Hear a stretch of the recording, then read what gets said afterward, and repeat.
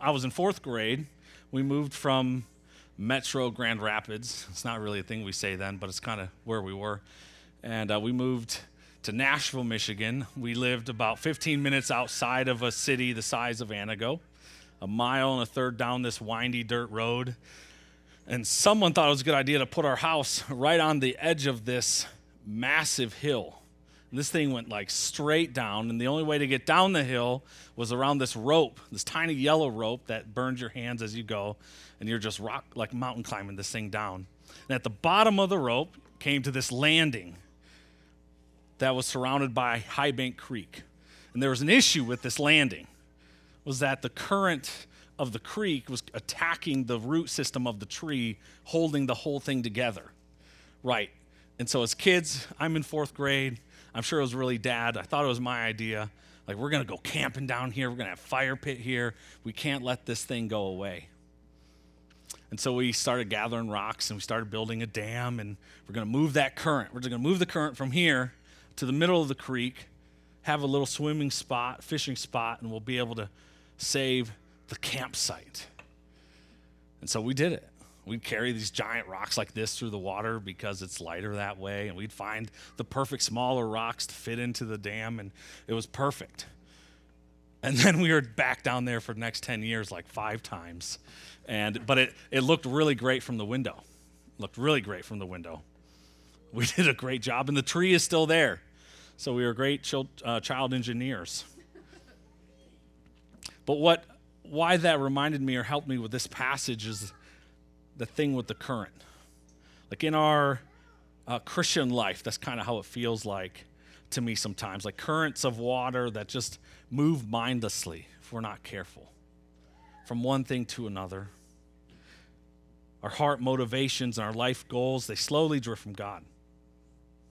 And I think it was kind of passages like these that the same way we built a dam and we moved the current to a healthier place, I think Psalm 100 can do that for us today, and at least did that for me this week. And so let's pray, and then we'll read, and we'll get right into it. Father, thank you for this day and this cool weather and the many blessings that you pour out on us. And like this passage says, we should make a joyful noise to you and to serve you with gladness and to come into your presence with singing. And that's what we've done, I hope. And you help our hearts and the weariness of the week and everything we've done to settle now and to hear your word, and we'd ask the Spirit you would affect us through this, me as well. Protect the words that come from my mouth. We pray this in your Son's name. Amen. So I want to read Psalm 100 again, just to remind Pastor Tom how short it is. And then we'll get into it. Psalm 100. It's titled by someone, A Psalm for Giving Thanks. Make a joyful noise to the Lord, all the earth. Serve the earth with the Lord with gladness. Come into his presence with singing. Know that the Lord, Yahweh, he is God. It is he who made us, and we are his. We are his people and the sheep of his pasture. Enter his gates with thanksgiving and his courts with praise. Give thanks to him. Bless his name. And for the Lord is good, and his steadfast love endures forever, and his faithfulness to all generations. And here we're in our 5th psalm out of our 15 psalm summer series. If you look at it in a worse way, we're 5 psalms out of 150 in 10 years. So we're getting there. We're getting there.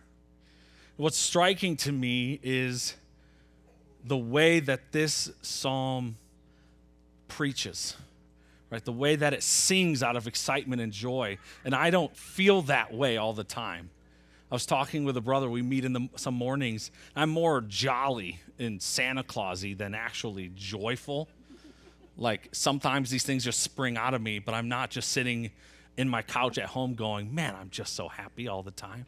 Like it's just not my default. And so I read this and I go, yeah, sure.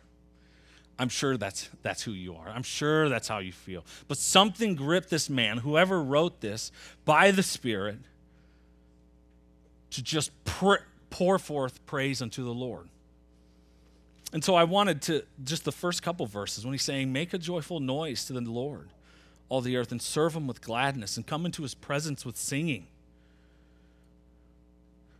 I just wonder what that secret sauce is, Grandma's secret recipe for joyfulness. To be joyful, to be in a place where this man is writing this with a relationship with the Lord in such a way, because we don't get a bullet point or a checklist of say, hey, if you do these 12 steps in 12 days, you'll have 12 ways of being joyful with the Lord, and he will love you. If you check these boxes, he will love you, and that will equal your joy. No, we don't get something like that. He's proclaiming and demanding, a joyful noise. So I went to one who always talks about joyfulness, John Piper. He wrote, Christian joy is a good feeling in the soul, produced by the Holy Spirit, as he causes us to see the beauty of Christ in the Word and in the world. And as John Piper does, he makes short things long, and he went on to explain just how emotions and feelings work in our life. It's things that come over us without our prompting or without our thinking, just waves of things, an action and reaction. And it made me think of a time when I was younger, and I don't really want to share this story because you'll think less of me. So every spring, right around Memorial Day, all the men in our family, we'd get in these vans, and we'd caravan to the middle northern part of the Lower Peninsula. It was just like the dudes' camping time, and that's what it was for a whole week. We fished, and we mushroom hunt, and we go on long hikes, and we try to not get bit up by mosquitoes. And one time in the evening, it's got to be 11 o'clock, we're all laughing, and there's no fighting around the fire, which was strange. It's just a great time. And out of nowhere, we're just in the middle of the woods. There's not a city, for 30 minutes. Across this road, up in a tree, like it was from the planet Mars, came this screech. I'm not kidding you. This thing sounded freakish. And then whatever it was, jumps from the tree, lands, and then runs straight past our campers. And no one saw it at all. I'm not going to make the noise, but I wish I would, just to make it emphatic how scary it was. And I think I was like 15 or 16 at the time. I wish I was younger, because if you've seen Back to the Future and the way the car leaves fire trails behind it, I made probably a fire trail straight to my camper, because as the rest of the men get their flashlights and they go look for this, probably a bobcat or something. There was no way that this cat screams like that at 11 p.m. and I go, boy, am I happy. This is the best I've ever felt right now.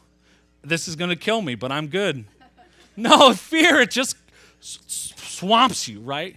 Like ocean waves, these emotions that come over you. Yet this man who's writing this is in such a relationship with the Lord that this is what he writes. And my only comparison is a bobcat in the middle of the night, right? That's the only way I can relate to this thing. But in the same way, we are called to be joyful and to praise and be singing unto the Lord. And I know that as Christians, and even though we're indwelt by the Spirit, we kind of see this crumbling world around us. We're not going, oh yay, a ruining world, how lucky are we? So what gives us the joy? If we're like the dam in the creek that is shifting a current of our hearts, what gives us joy in the midst of crumbling society? Well, if you'd flip to John 15, and I don't know if we got it up on this, not on the screen. I guess you'll have to read or just listen. John 15:5.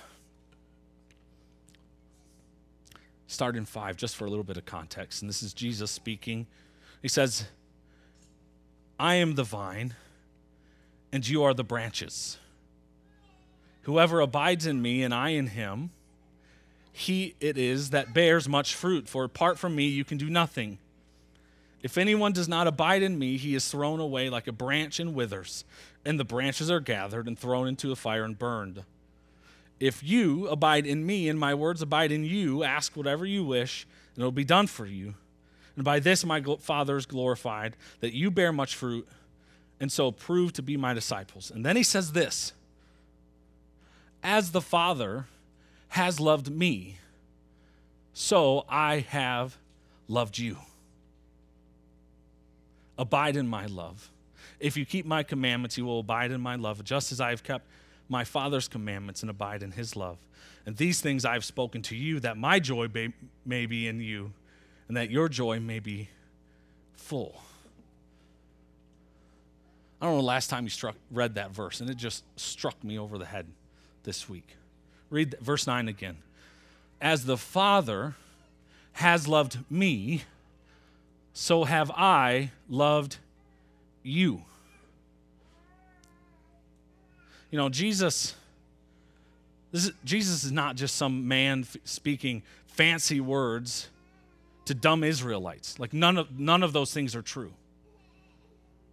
Jesus is a perfect God-man. He's a person of the Trinity whose love within the Trinity is all that those three need. There's nothing more that they need in perfect unity with one another. And then Jesus says, just as the Father, one person of the Trinity, loves me that much, to that fullness, to that perfection, I, Jesus, love you. Jesus loves you as much as the Father loves him. Nothing you can do can ruin that. Nothing. I don't know if I said that enough. Nothing you can do can ruin the love that Jesus has for you, because everything that caused that love for you was done by him, and nothing can ruin it. I don't know if you've got a hard heart like I do. That starts to crack it. To know that in a world of imperfect love, everywhere, right? Everywhere. Like he's not just some dude catcalling you on the corner saying, hey, babe, I love you. It's not some employer who's saying, you're my favorite person, and then when they turn around, they're throwing you under the bus so they save their job. The Lord of Lords, King of Kings, God of the universe, loves you. Oh, I hope that helps you with joyfulness. I hope that is the root and the spring of what comes over you in this world, not the stuff of this world, right? Not the TV shows and the jobs and the beautiful spouses and the beautiful kids. No, none of those things are going to fulfill you. None of those things. Jesus, that is the thing that our current should be running to, that should be pouring from. That is how we make a joyful noise. That's the thing, the person who pours upon us for joyfulness. Well, my second point, and I'm already getting long-winded, I'm sorry, comes from verse 3. Well, let's read that again.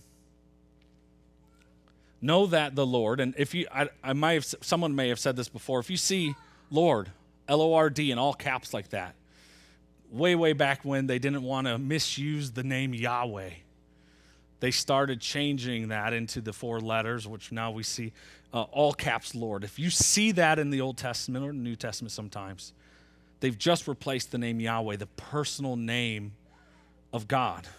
So he's saying, know that Yahweh, he is God.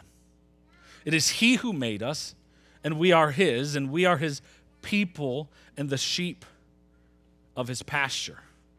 And so my point that I hope is simple enough, it was simple enough for me, is that we're not God. Like you are not God. I am not God. No one we know besides Yahweh is God.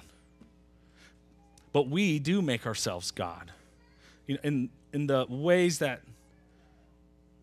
the days and the weeks all begin to blend together for one way or the other. There's just repetition at work, just feeding children and getting them to sleep every day. All the ways that these things blend together, slowly, slower and slower, we do what we want to do. We do whatever we have to fill our own desires, whether that is the TV shows that we want to watch, where do we want to live, what car do we want to drive. I'm waking up at 6:30 instead of 6 because I need that time. We make ourselves our own gods. And I don't know, there's this little book that came out. You might have heard it. It's called The Lord of the Rings. And there's a just beautiful, beautiful. If you've not read the books, it's worth taking the time. And if you've seen the movie, you'll get this. But there's one character that's very interesting to me every time. And it's really two characters in one, and that's Gollum. Right? And there seems to be a good Gollum and a evil Gollum within the one. An evil Gollum, there's only one priority, right? It's his own desire, in which the idol of that desire is that ring, and he's going to do anything he can. Because if you've seen it, he's not worried about getting his vitamin D for the day, right? He's not saying, well, I better eat my 2 apples to keep the doctor away, or 1 apple, whatever it is. He's got one thing on his mind, and that's the desire of his own heart. I don't know if Tolkien could have just made it whatever he wanted, a rake or a fork. He made it a ring. It didn't matter what the thing was. It's the desire of his own heart, making himself God in his own life. That led to his ruin. Gollum made his own desires his own God, making himself God. And that led him to ruin. And we do that in our own lives. I'm glad Miranda walked out, because now she won't look at me when I say this. I am the king of going, oh, this next thing is going to be so much fun. And then it runs its course, and then it's the next thing. It's disc golf, it's whatever. Investing in stocks. That's going to be my thing. And I'm going to be the best at it. And then it just runs its course, and then it's the next thing. Then it's the next thing. And I go, why do I just get bored all the time? Well, I'm just making myself my own God. The desires of my heart. And everyone does it. Maybe it's drugs or alcohol. Maybe it's sports. Maybe it's our spouse. Like, I've just gone through these things already. But so quickly, those things start to consume ourselves to where God's not even in the picture anymore, and we ruin ourselves. That current of our life, you picture it moving down a river. That current, it's never centered. It's never centered. And that's what's striking about this passage. A reminder of who is God. Well, Yahweh, the Trinitarian God. He is the one who owns the throne of our hearts. And we say that like it's a bad thing sometimes, that he is the one who loves us, who has saved us, who will spend the rest of eternity with us as our shepherd. Yet he's the first thing that we shuck, so we get to do our own cool thing for about 2 months and then wonder why we're in trouble. This is who we should return to. This should be where we come and be joyful in. Moving on to my third part. It's just to keep. I made a mistake. I'm just going to keep going. It's the Trinitarian God. That's the object of our life. And everything flows from that. Everything flows from that. It's interesting in that verse, still in verse 3, that he says that we're his people and the sheep of his pasture. And in John 10, Jesus picks up on that. He says, I am the good shepherd. I think it's probably clear in a rural community what that means of caretaking of animals and everything that goes into that, and how sheep are among the dumbest of them, always running off and always needing tending to, always needing saving, all of that. And Jesus says, I am the good one who lays my life down for the sheep. I am the good one who saves you, who loves you.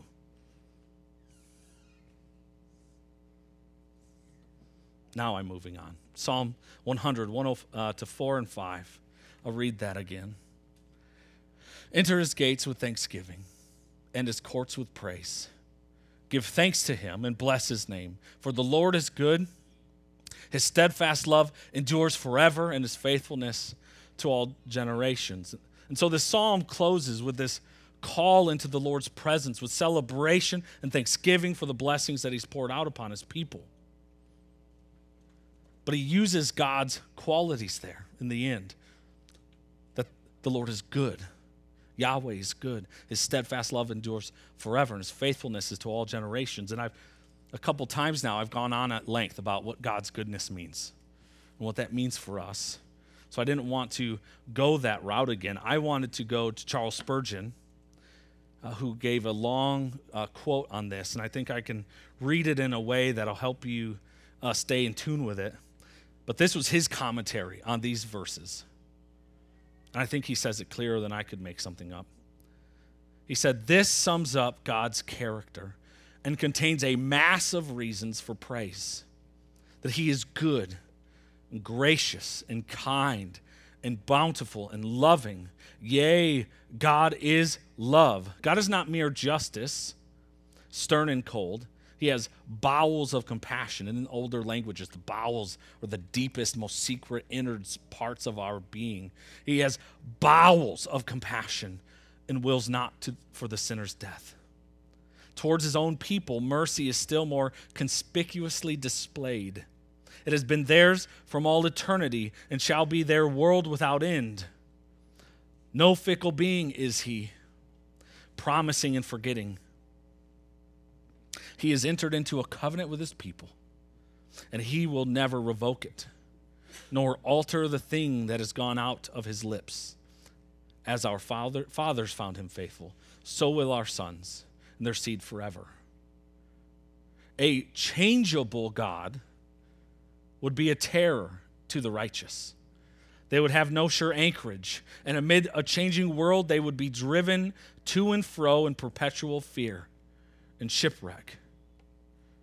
It were well if the truth of divine faithfulness were more fully remembered by some theologians, that our heart leaps for joy as we bow before one who has never broken his word or changed his purpose.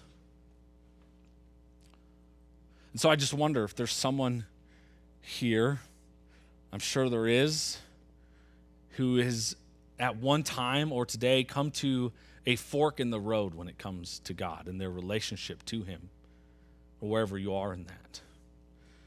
And maybe you're processing internally, which I'm sure you are because you're not talking. I hope you're processing internally.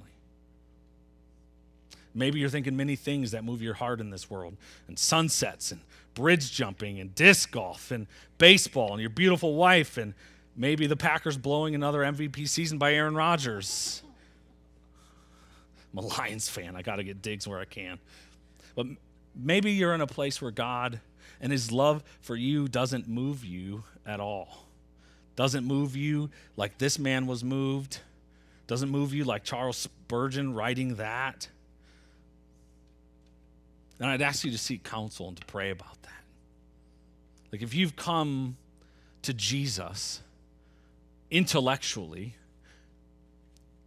and haven't confessed that he's God and the Lord has raised him from the dead, and believe that in your heart so that you may be saved from the depths of your sin and shame, I'd ask that you would not continue on in life until you pray, you seek counsel, and you come to the Lord.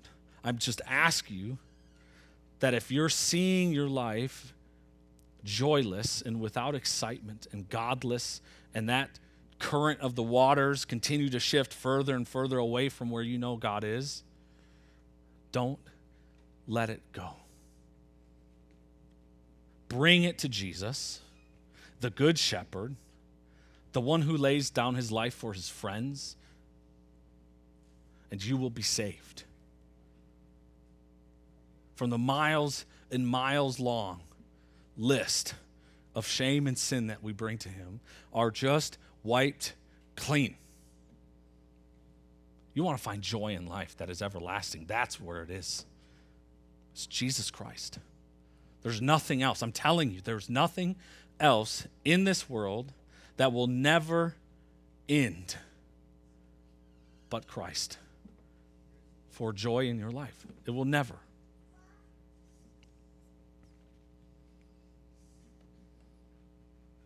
Well, that's that psalm. I'm at the end of my page.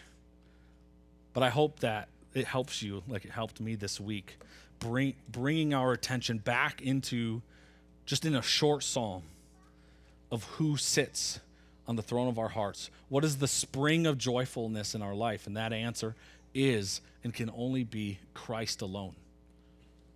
Jesus alone. So I'd love if you come talk to me or Pastor Tom if you have questions. If you are at a fork in the road, if that stirs up things that you're not sure about, there's plenty of people here that want to talk to you. We don't do altar calls. We don't do that. We just want to call you to Jesus. If you're not there, please consider it. Knock on the door. He will answer. Will you pray with me? Father, we thank you. We thank you for this passage. We thank you for how short it is, how to the point it is, the truth that you love us, and these are the things that should be pouring out upon us, like all the waters of the ocean and the rivers and the creeks, all bottled up and pouring out upon us like a waterfall for all eternity is your love upon those who love you, upon yours that you saved. Jesus, you said you will never cast out who the Father brings to you. And I thank you for that, your work in us, your work on the cross that led to this possibility, the love that you have for us. And Holy Spirit, the way that you move within us, I'd ask that you would work in us in a way that our heart sings for you, that you would help us continue to forsake the things that pull us away from you, that you would hold us close, you would move in our heart and help us sing to you afresh today. We love you, Lord, and we thank you for your work, and we pray this in your Son's name. Amen.